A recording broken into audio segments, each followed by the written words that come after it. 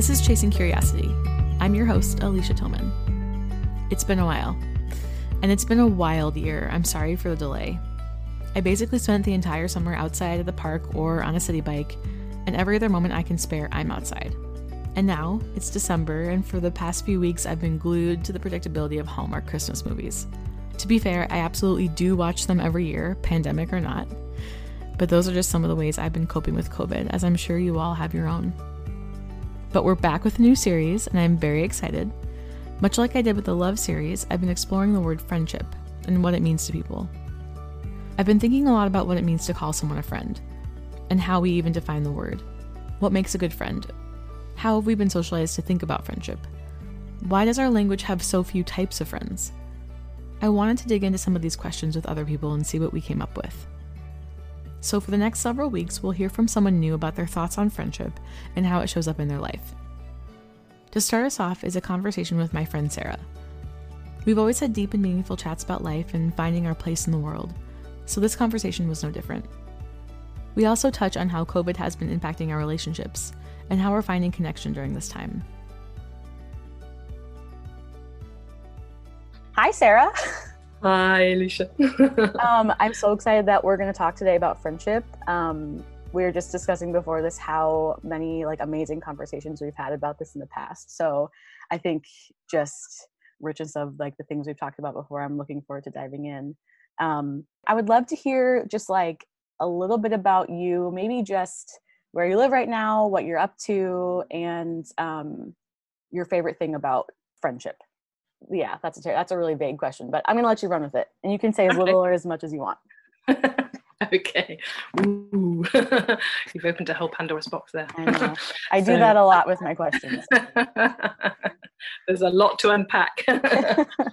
This is very cool. So I just a potted history. I British, obviously, and born and raised in the north of England. Went to university in London, worked in the theatre, met my husband in the theatre. We emigrated to the States, to Connecticut, 1993, and had to raise two lovely boys there, and had a great stable life. I ended up being a teacher of foreign languages in a little private boarding school and day school, and all well and good. And then as life does, so while you're planning it, things, you get a curveball, and sadly I lost my husband nearly 10 years ago. So after that, my whole sort of world changed onto a different path, and I spent the next sort of 6-7 years getting my kids through high school and university. And then I've always spent my whole summers and holidays with my family on the Isle of Skye. My father came up here in 1957, just passed his driving test, and discovered it and never really vacationed anywhere else. So he passed on that love to all of our family of the Highlands and islands and walking and nature and outdoors. So it was really interesting. The day we announced, my husband and I, that we were going to immigrate to America, my parents had actually just bought this sort of holiday cottage on the Isle of Skye, and we started coming back in the summers. It was a great way to see the family and bring the boys and introduce the boys to their heritage and see their relatives. So then, full circle, about 5 years ago, my mother passed away, and my sister then realised that my father was struggling and was not going to do so well, and that we should, he'd looked after all the family all this time, and my mother, and it was our turn to do the same for him. So I'd also been a teacher for 17 years and was thinking about, what was the next step. That was a means to an end, but, I really wanted to change my life course a little bit and explore some other opportunities, and ended up sort of being able to come back and live in London for 6 months and work as a PA for a TV exec. And it was a great way of sort of finding out whether I could come back to the UK and live here. But also it coincided with my sister and I were able to move my father out of his family home of 50 odd years, because he was struggling, and we managed to get him into a lovely little sheltered housing flat, and so that was all good. And then I returned to the States and decided what to do next, trying to decide what to do next. But my father was beginning to deteriorate quite quickly, and I had made my mind up at that point to that actually I really wanted to return to the Isle of Skye. That was the home I wanted to end up being. If I was going back to the UK, I'd never shut the door on the UK, and this all sort of seemed to work out and be a clear path of being able to bring my father up to the home to spend his last years up here. And me to be around to be the family member. I was able to do it, and so that's what happened. April last year, 2019, I moved back in. Yeah, a property came up for sale right next to pretty much my father's place, and we were able to bring him up to Skye. And so my long-term plan was that eventually we would with the family property we would either he would live there or he would live with me, either way, whatever was the best for him. And one of the places we would either B&B or rent out as a holiday let. So that's basically what happened. We came back, then COVID hit, and sadly, my father was unfortunately succumbed to COVID. But the fact that we managed to get him up here and we had the last few months together was just amazing. So now next year I'm hoping, all being well, that I'll be able to take a few more guests, but who knows, we can't plan that far in advance because of COVID, which is fine. But because I've been coming back here all the years, I've kept up the contacts. Actually moving back, I already had a ready-made set of friends living here, and the village I live in is only 30 houses, so it's pretty remote, 5 miles from the main road. But realising that this was such a huge move and coming back, the whole friendship, I've been thinking about it an awful lot, and looking at ways of how do we keep up with our friends, and how do we, how important they are. And to me, in this whole journey that I've had over the last 10 years, friendship has been the key to sanity and moving forwards from the tragedy that I had found myself in, and looking at life through a different lens, really, from the way that we've been we've been brought up to. This is, particularly for women, this is, you're going to do this, you're going to go, if you're lucky, you're going to go to university, and then the next thing is, you get married, and then you have kids, and you go do this, that, and the other, and actually, there is a lot more to life other than all of that, I found, so it's a very timely. This is a very timely conversation. Yeah. Wow. Thanks for sharing all of that. And I can attest to how beautiful Skye is. And I was just even thinking, I mean, I've been there, I've come to visit, and just how that place was a source of like our connection and friendship. And so it's cool to think about like the spaces that bring people together. And it's beautiful. I'm like dying to get back there. Yeah, top of the list. Right? Oh my gosh. As soon as I can travel again. Yeah, I think there's so much to unpack with like what around what we think we're supposed to do because society tells us to. And then almost like once you realize that you're being fed these messages, like what do you do then? Like, do you continue along that path, or do you forge a new way? And if forging a new way, I don't think means like you do everything completely brand, like no. It's like you're still a part of society and absolutely and such, but like what does it mean to be alive and have really authentic, meaningful friendships? What's one thing that you've been like thinking about lately, like just in the past like few weeks? Is there anything that comes to mind of like something you're considering reflecting on about your friendships? Yeah, I think something that I've thought a lot about, particularly obviously because of the situation and this way of life that we're living, that how many friends and acquaintances and people, friends of friends, we're all struggling mentally, we're all struggling, and that of living inside our heads a lot of the time because of having to spend a lot of time indoors, and how do we structure. I mean, I come from a very structured, being a teacher is obviously a very structured lifestyle, and then coming to this, island where at the moment, changing from working with teams and with groups of people and in an organization, and then now being self-employed and having to create my own structure, and on top of being on an island that has, all islands have their own time, and we call it sky time here. It's rare I wear a watch unless I go off the island, and right. And that just the slowing down of life, which is wonderful and restorative and fantastic, but equally that can be a negative too, in that you can end up being too static, and how do you push yourself, and how do you make friends, keeping the contact, when to be socially interactive within the guidelines, and when to withdraw.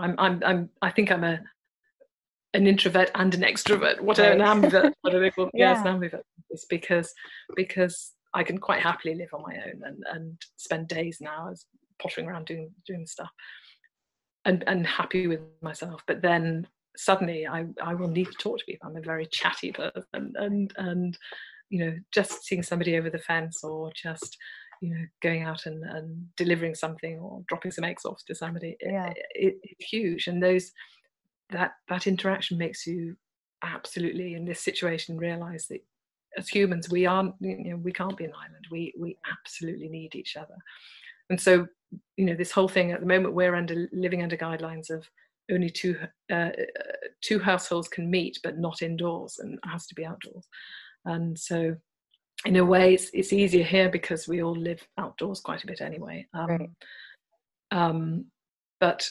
But those friends that I would normally be having a coffee with, or visiting and that sort of thing, who may be on their own, or who don't have large families, or have people around them, that how do we keep the connections and keep the conversations going, right? Because we need that, otherwise we dip down too quickly. Oh yeah, it's so true.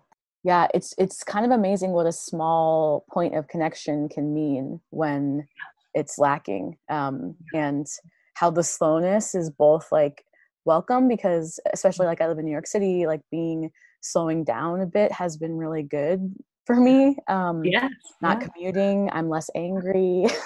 It has many benefits. I'm also feeling the disconnect of like coworkers, like that. Those were relationships that I had that happened every single day. Like there was connection points every day, and now that's not there, and it feels like you have to go out of your way to kind of make sure you're getting that all the time. And then also dealing with the fact that like some people are busy, so you don't know when you're going to be able to connect with people, and that feels a little. I think because the world is the way it is right now, like you're not going to like run into someone and meet them out. Spontaneity. There isn't the spontaneity. Right. So there's a lot to reflect on, just like even in this current moment in time of what doesn't being intentional mean? How do we just deal with the feelings that are coming up? Because some of them can't be like you can find your ways to connect, but there is some like pain of loneliness that we can't really like deal with right now, or we can't really fix it. Just we have to live through it. Yeah, absolutely. Yeah, it's a lot, but we're all going to grow in this time if we choose. I'm wondering what comes to mind when you think of what a good friend is. That's really hard, because there's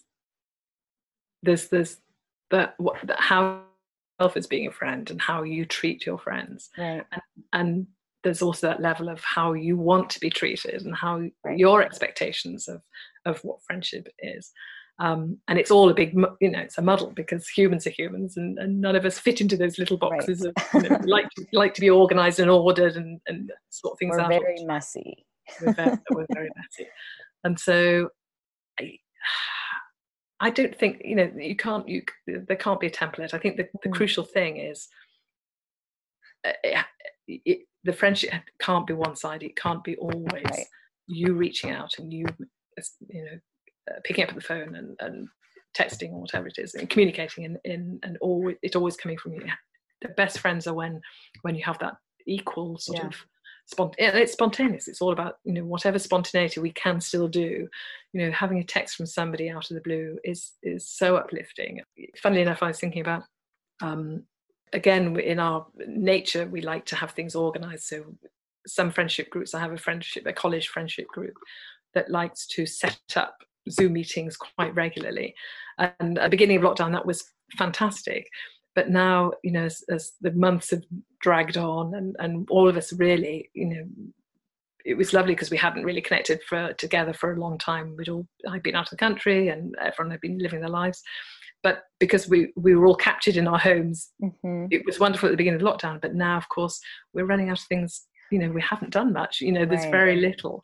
And in fact, the last one we tried to set up, for one reason or another, somebody kept dropping out or was busy or couldn't do it. And it was sort of that, actually, we're finding all these excuses that being scheduled is too much. So, how do you keep the spontaneity? How do you, as you say, particularly, I'm single, I live on my own.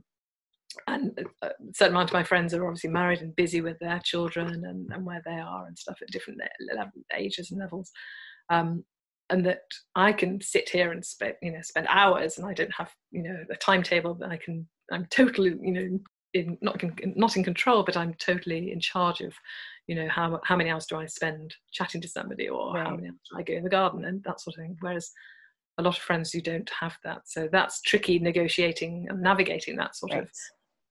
When people need time together to have conversations, and how long you can spend doing it, and so that a good friend is someone who you can pick up at any time and any length of time, that you don't have to schedule it, you don't have to book it in, because then it sort of loses that spontaneity. I think just when you check in with each other on a fairly regular basis, whether it's 2-3 months or 5 months, and pick up again, those are the good friendships. Those are the ones where you just pick up and it feels like you've just talked to them the day before, or it could be years even. And I've had many of those, certainly the last few years, of reconnecting with people.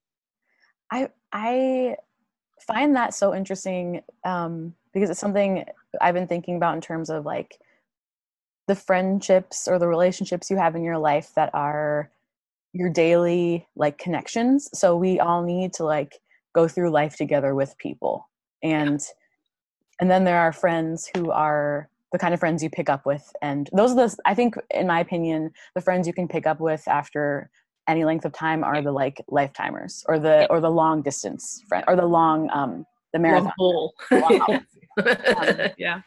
And like, how lucky when the long haul friends overlap with the everyday life.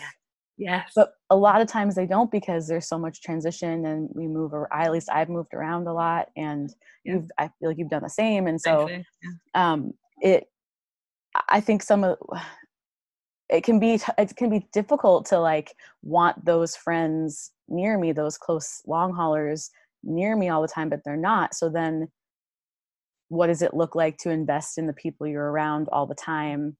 And then it's just like, there's so many people. I don't really have necessarily a question or an answer to it, but it's something I think about a lot. Of like, I have a really, really close friend here in New York, and eventually we will live in different places. It's like, it's inevitable. I mean, maybe we'll end up together, but most likely not. And she is like an everyday friend. She is a New York in my life all the time here. And then it's almost like the thought of having to constantly bring those people in feels, it can be exciting, but also difficult. And I don't know if you have any thoughts on that. It's just something I think about sometimes, just being a transient person and moving around a lot. Yeah. I think exactly like you, particularly as I've just done this shift from one continent to another country. I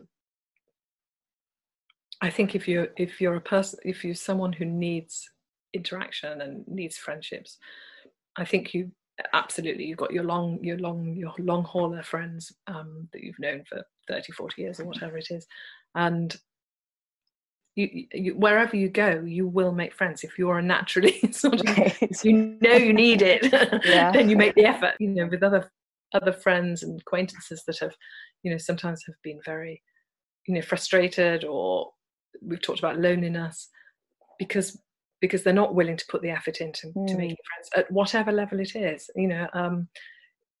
We, particularly living in a small community, everybody's obviously very diverse. We don't all see, we don't all have the same politics. We don't all have the same, see life in the same way. But what actually brings us all together is because we're in a small community, we have to get on, and you have to make friendships. And I have a friendship, different relationship with all my neighbours, and I would never have got to know them this well if I hadn't lived here and just carried on visiting. But I think because people constantly surprise you, and particularly as we're going through a lot of, we're all having to really, put aside a lot of the superficiality of life, that, and realizing that, half the stuff that we did is not on the list, not priority anymore. And that, what are the things that make, keep you going, and things that we would have just brushed under the carpet or been very flippant about are actually really important. And so it is. I don't have an answer either. It's trickier,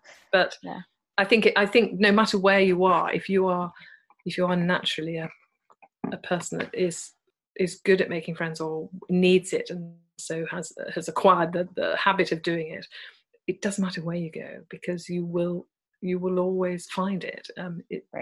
It's there.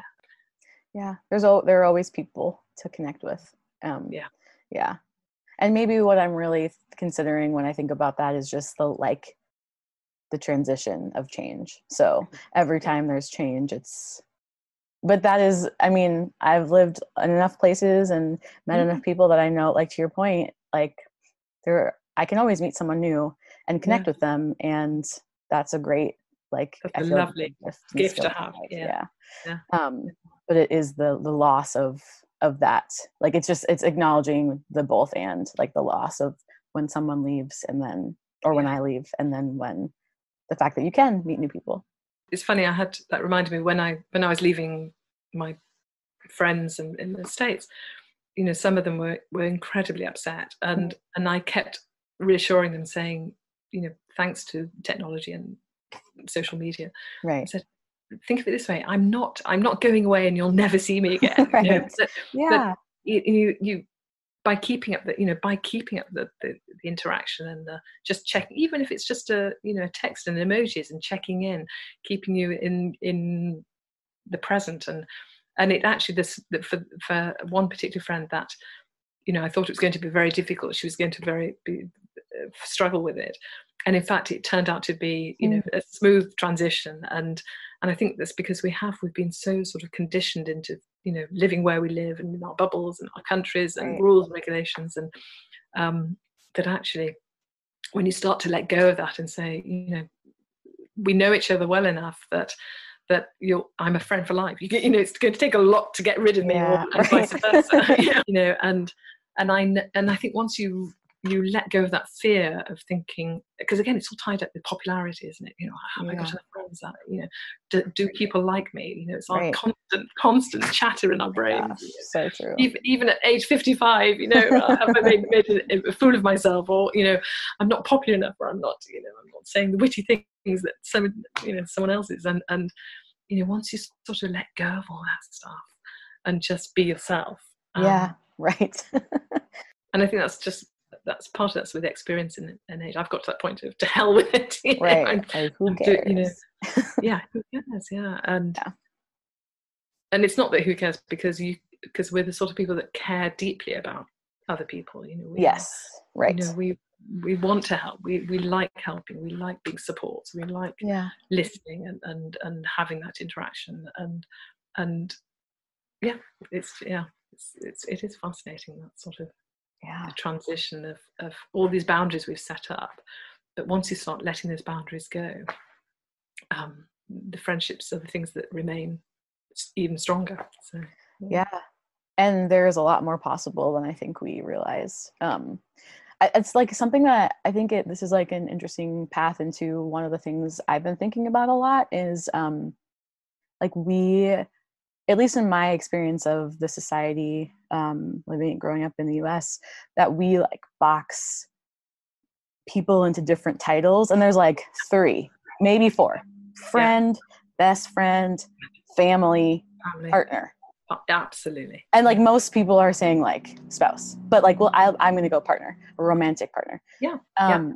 That just doesn't feel like enough boxes and or categories. And so I've been spending a lot of time considering like, what are my really deep friendships and what do those look like? But then what are my other like what are the other almost like spheres that move out? And I feel like you've done a lot of reflection about this as well. And I would love to just kind of like dive into this part of the conversation of like what that has looked like for you, what you sort of resist now about society, or what you've like taken from your own experiences and integrated into your life of new ways of looking at relationships. Absolutely. Yeah. No, I love all that. Because I think it is. I think, I never questioned the path that I was on.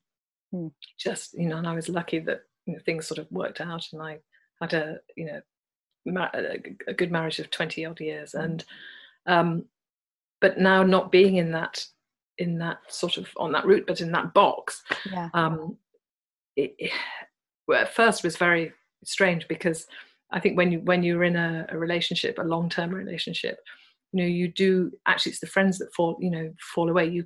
Your long-term friends that you had as an individual, sometimes if you're lucky, they all gel together with your partner's friends, or you sort of isolate yourself in a marriage, and particularly when you're raising children, you sort of get so into that, and your time is limited, and you're working and all the rest, so that the friendship thing does ebb away during that time, and the friends that you have at that time tend to be, it's the friend network, the school network, the children network, the baby, if you don't have family living with the babysitting, that's a whole different network of friendship that you have to, at that time in your life, you have to tap into or create or whatever.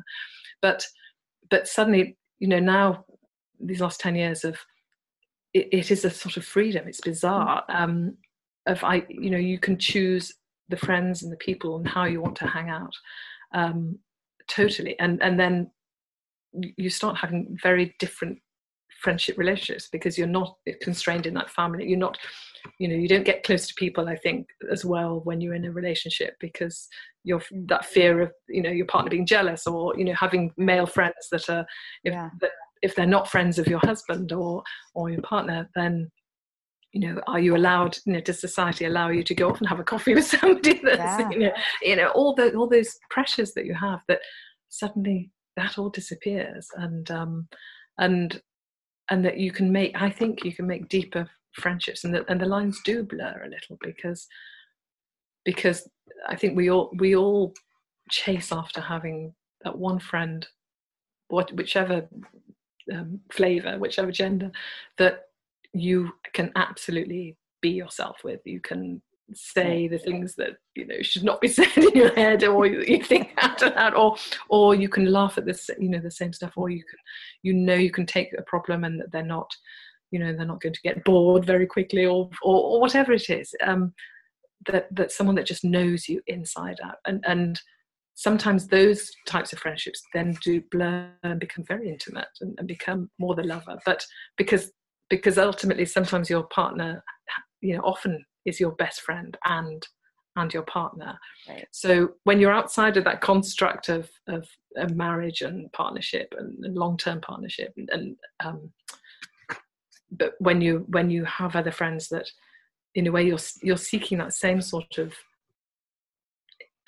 environment or relationship where it's someone who you totally trust, and you don't have to be married to them, or you don't have to go down that route again, but you might be very lucky and have that same sort of best friend stroke intimate friend too, because you don't have all these restrictions around you, and you can go deeper into a relationship or a partnership.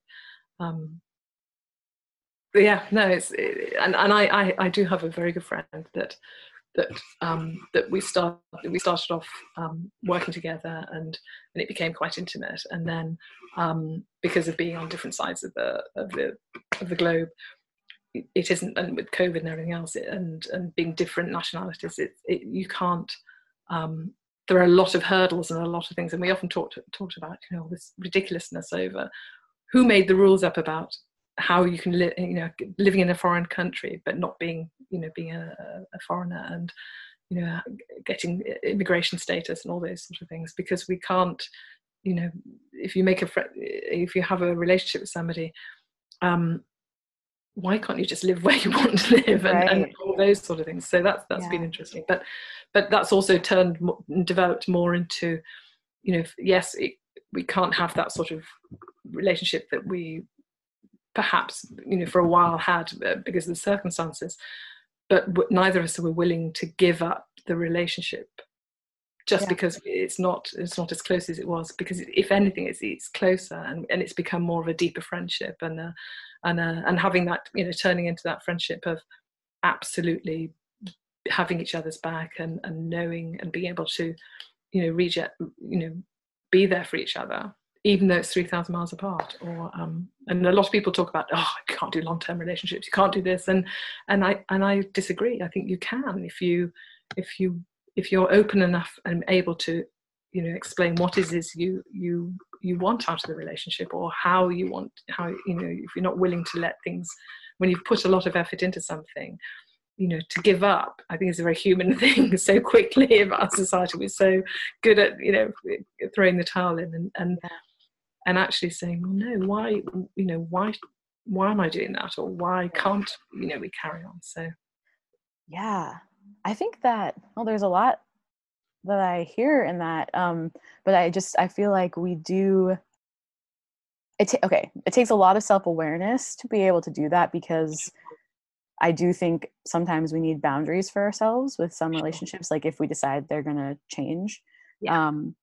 But if we are clear and we communicate with each other, whoever it is, if it's a friend, if it's a lover, it's a lover turned friend, friend turned lover, or whatever, or friend that feels like family. There's so many ways that they meld together. But if absolutely. we communicate about expectations, and both parties are clear, it feels like, why not do what is going to be best and enjoyable and feel connected to that person. But it is easy to say, well, this isn't what I thought it was going to be, so I'm done with this. And some people, to be fair, it's good, throw the towel in if that wasn't healthy. But I think when we do connect, I have another friend who I think it was in the Love podcast, but talked about chemistry with people. When you find someone you have chemistry with, don't let them go. Chemistry is I personally think of chemistry in more than just a lover perspective. I think of it in totally agree all relationships. And I think that to have that with someone, to have really good chemistry with someone, is special. And so I think it says a lot about you and the people that you're communicating with in your life, or that particular friend, that you're able to acknowledge that chemistry is there, and then fight for that relationship and friendship to continue, and communicating about defining what that is, or making sure everyone's on the same page and it's working, and you're having a good experience, I guess. But I think that but I do think a lot of people aren't self-aware enough of what they need, so that they don't know how to communicate that to someone else. Absolutely. I'm wondering why that's come about, because, and particularly we're seeing, we've got this very fast-paced, pace lives, living on the hamster wheel of just go, and not taking time, and not listening, and not taking the time to listen to other people, and to see what they're going through, or to just have time to have fun. It's always this way. I still feel, even in the grand old age that I am, that guilty of not doing something or taking time out or not being productive. The whole thing is, how's your day being productive? Right. And having to, unfortunately, I have no one to answer to but myself. But I think that's what stopped us, really connecting with people, and the fact that we live indoors, that we live in these boxes, we put all these boundaries and these rules and regulations, and this is how a friendship should be, or a relationship, or at this time of your life you should be doing this, that, and the other, and not letting, not getting out there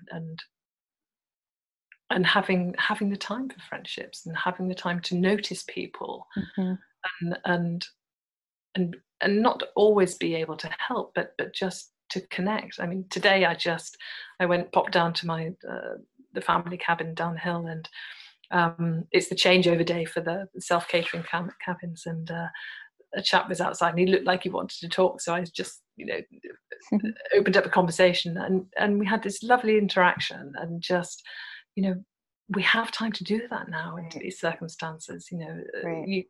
All those times in the cities where people are rushing, don't look at each other, and particularly in New York City, don't engage, just be in your box. And, I do that sometimes. Yeah, we've all done it. I think it's part of self-preservation, but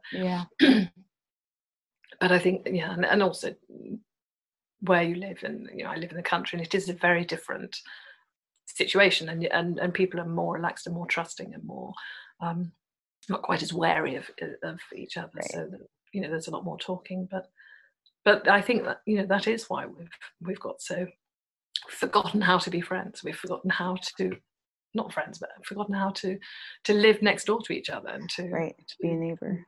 Be a neighbor. Be use that for good, not for negative. I like what you're saying, or what it makes me think of is the word friend.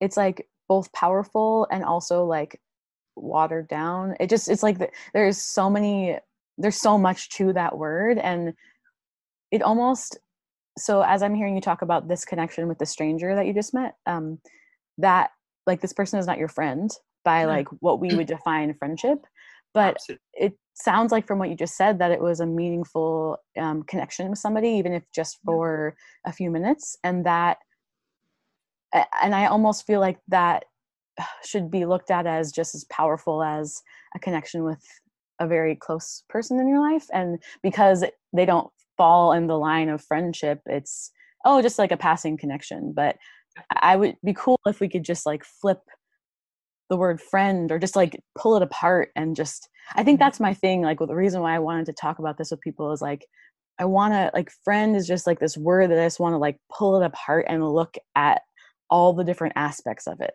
and see what's inside. And I like your example of that, like those small interactions. Just because it's small doesn't mean it's not powerful. And I like that example. And I think just sort of reminded me that particularly when you get to as you get older, you have your college friends or your school friends that you carry with you, and they're ready-made that you can always fall back on. But particularly when you move places, how do you make friendships? How do you go out there? What are in the past it's always been either go to the pubs or go on the apps, the social apps. That's been a big part of people have using these strategies to how do you make friendships, because those spontaneous, like I did today. And I have another story about somebody I met last year who's become a really good friend. And that was just because we happened to we chatted to each other, having a cream tea up on the, village hall somewhere in the middle of nowhere. and I was with some American friends, and they were laughing, saying, it's amazing. How do you do that? I said, I think it's openness. You just have to, have to put yourself out there. But we also have to have that hope that I think that openness to make contact and to connect with people, and I'm always surprised at how generous people are, and it's a wonderful thing, and it's a vibration, sort of raising that positive vibration. It's just those funny things that happen, and making the most of it, I think so. Yeah, I think remembering that we just get this one like shot at this life, and so Yeah. what do we want to do with it? No, absolutely, Alicia. That's the key thing. When you get to that point of saying, we literally we have one go at this. So yeah, let's yeah, drop some of those inhibitions or drop some of those, rules and walls that we've built up around ourselves, and try it. Yeah. right. Yeah, Nothing to lose. Got nothing to lose. nothing. I'm reading this book right now, and it's like short little. Basically, it's called When Things Fall Apart by Pima. Oh my gosh, it's up on my bed, so I can't think of her last name. But basically, the thing I just read was about how basically there's this example she gave of her friend when she was 10 having these nightmares, and something was chasing her in the nightmare. And the woman telling the story was like, asked her friend, well, what's chasing you? What's the monster chasing you? And the friend was like, I don't know. So the next time she had the dream, she also, like, props to this kid for like being able to do this in her dream. But the next time she had a dream, she turned around and looked at the monsters. And I think it was just like small little like bear dogs. Like it was like nothing she was afraid of. And the reason the author told the story was because we could spend our lives running away from the things we're afraid of, or we can turn around and look at them. And I thought that was like really interesting, because it's not suggesting that we're not going to be afraid of things. No. It's saying like, well, let's look and see what they are. Like, let's look at them, and then they have less power over us. But we're still going to be afraid, and that's okay. And I think the reason that I thought of that story is it was top of mind. But what you're like saying about, like, yeah, you could have not talked to that woman because you were afraid, or it felt scary to put yourself out there. But like, you're going to be afraid whether you do it or not, potentially. So why not try? And then maybe it's actually not as scary as you think.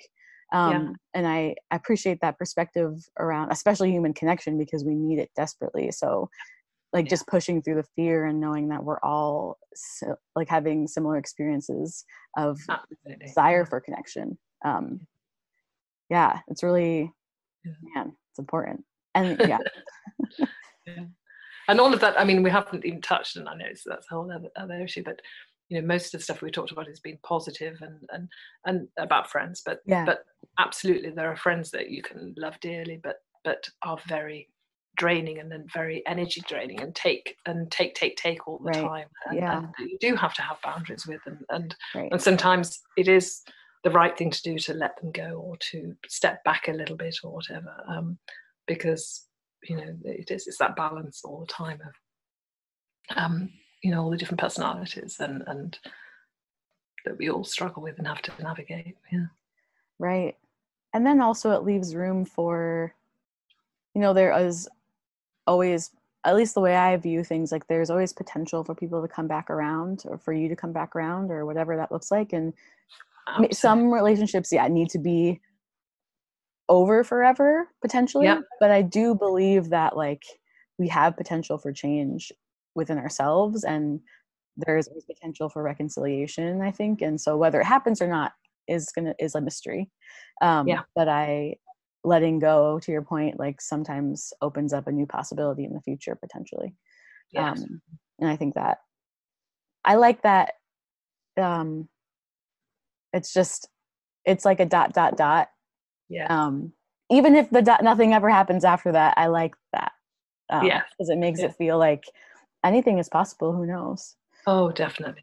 And I have had, that's happened, I think, definitely once in the last few years, of somebody that I met and was actually a friend of my late husband, and way back, at the beginning of our marriage, before we got married, we met this friend and her husband, and I remember at the time thinking, these are lovely people, I would love to get to know them, and then but life didn't take that route at all, and but she came back into my life a few years ago, and just recently I travelled down to the other end of the country, and I knew she lived there, and I just spontaneously said, I'm here, can we do a coffee? And we did, and we just picked up, and that has been such a wonderful revelation and enjoyment and delight to get to know somebody that has had a whole lifetime and a sort of parallel, similar life. She has similar children the same age, and that absolutely, yes, that if you meet somebody and it drifts apart, and not give up the hope that they may well come round again, because our lives do go interweave in and out and all the rest. And it does happen. That does happen. Yeah, it's nice to have that possibility. Like, nothing is set for better, for worse. Like, there is no guarantee. I mean, that's what makes it exciting and scary, but absolutely. And yeah. And there's also the intergenerational thing as well of having friends that aren't just your peer group and just your demographic, that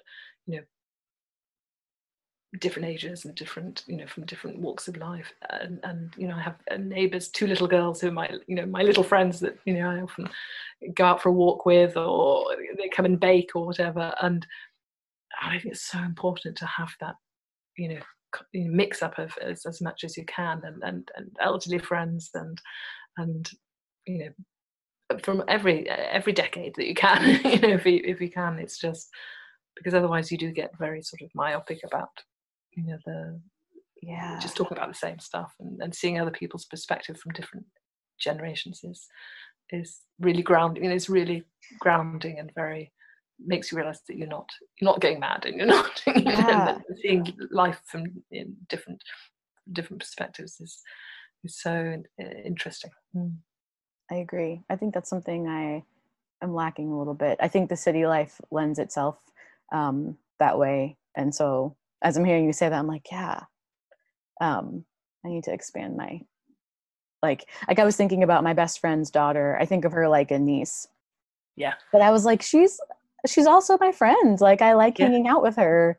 And it was a nice way to think about that. Like, as I get older, it's not just going to be about having older friends. It's also going to be about having younger friends. And that's an interesting thing to consider. Yeah. Is there anything else that comes to mind that we haven't touched on? Maybe about that book you read, or anything we haven't talked about yet that you would want to mention?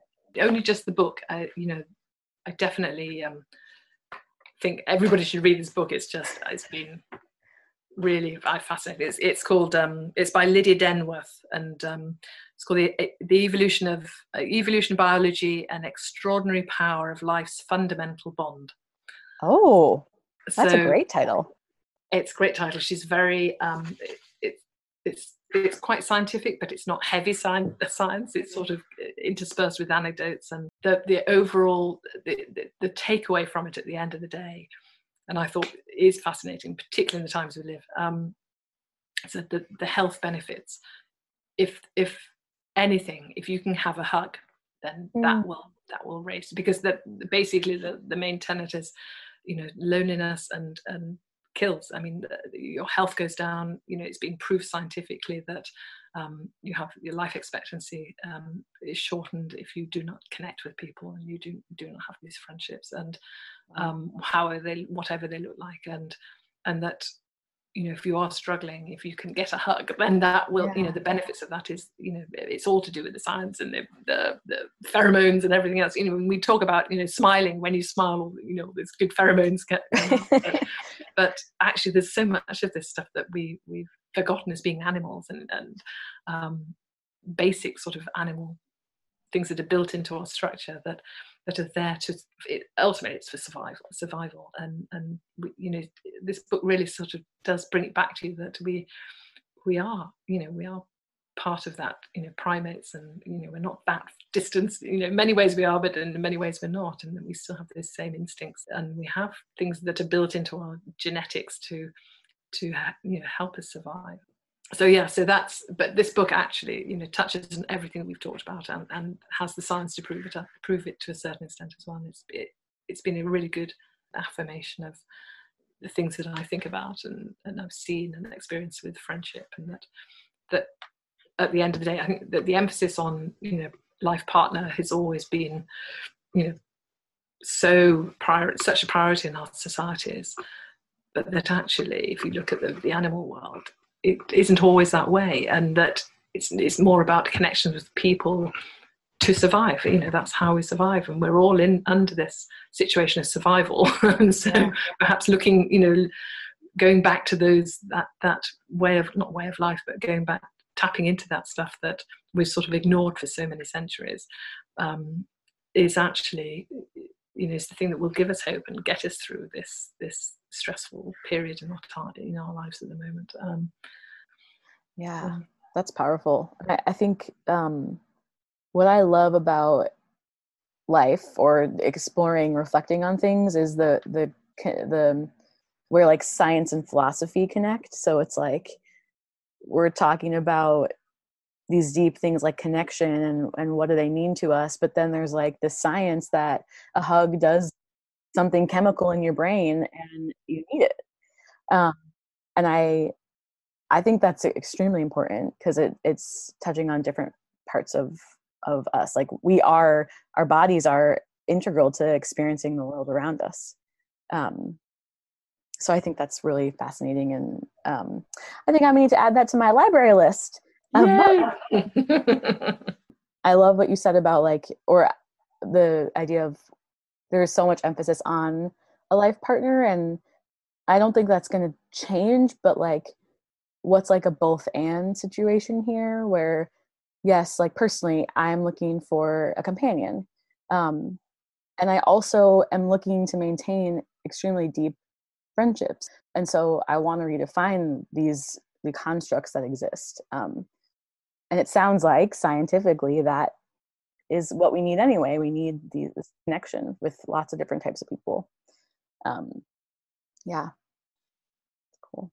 It's cool. Yeah, thank you for sharing all of that. It was wonderful to hear a bit about your story, and just to have this conversation. It's always the mystery. The more I think about life and reflect on what my life means to me and how I want to live, it's just such a mystery, and getting okay with that. But conversations like this, the connection of, we're all kind of reflecting on things at the same time. And I appreciated this conversation. So thank you so much for being willing to talk. No, it's been a pleasure, and I always, I love the conversations we have, because we were able to have this time to dig deep and talk about our fears and our thoughts and interactions and how we do it, and it's always such a pleasure. So thank you for inviting me. Well, thanks so much, and we'll catch you guys next time. Bye.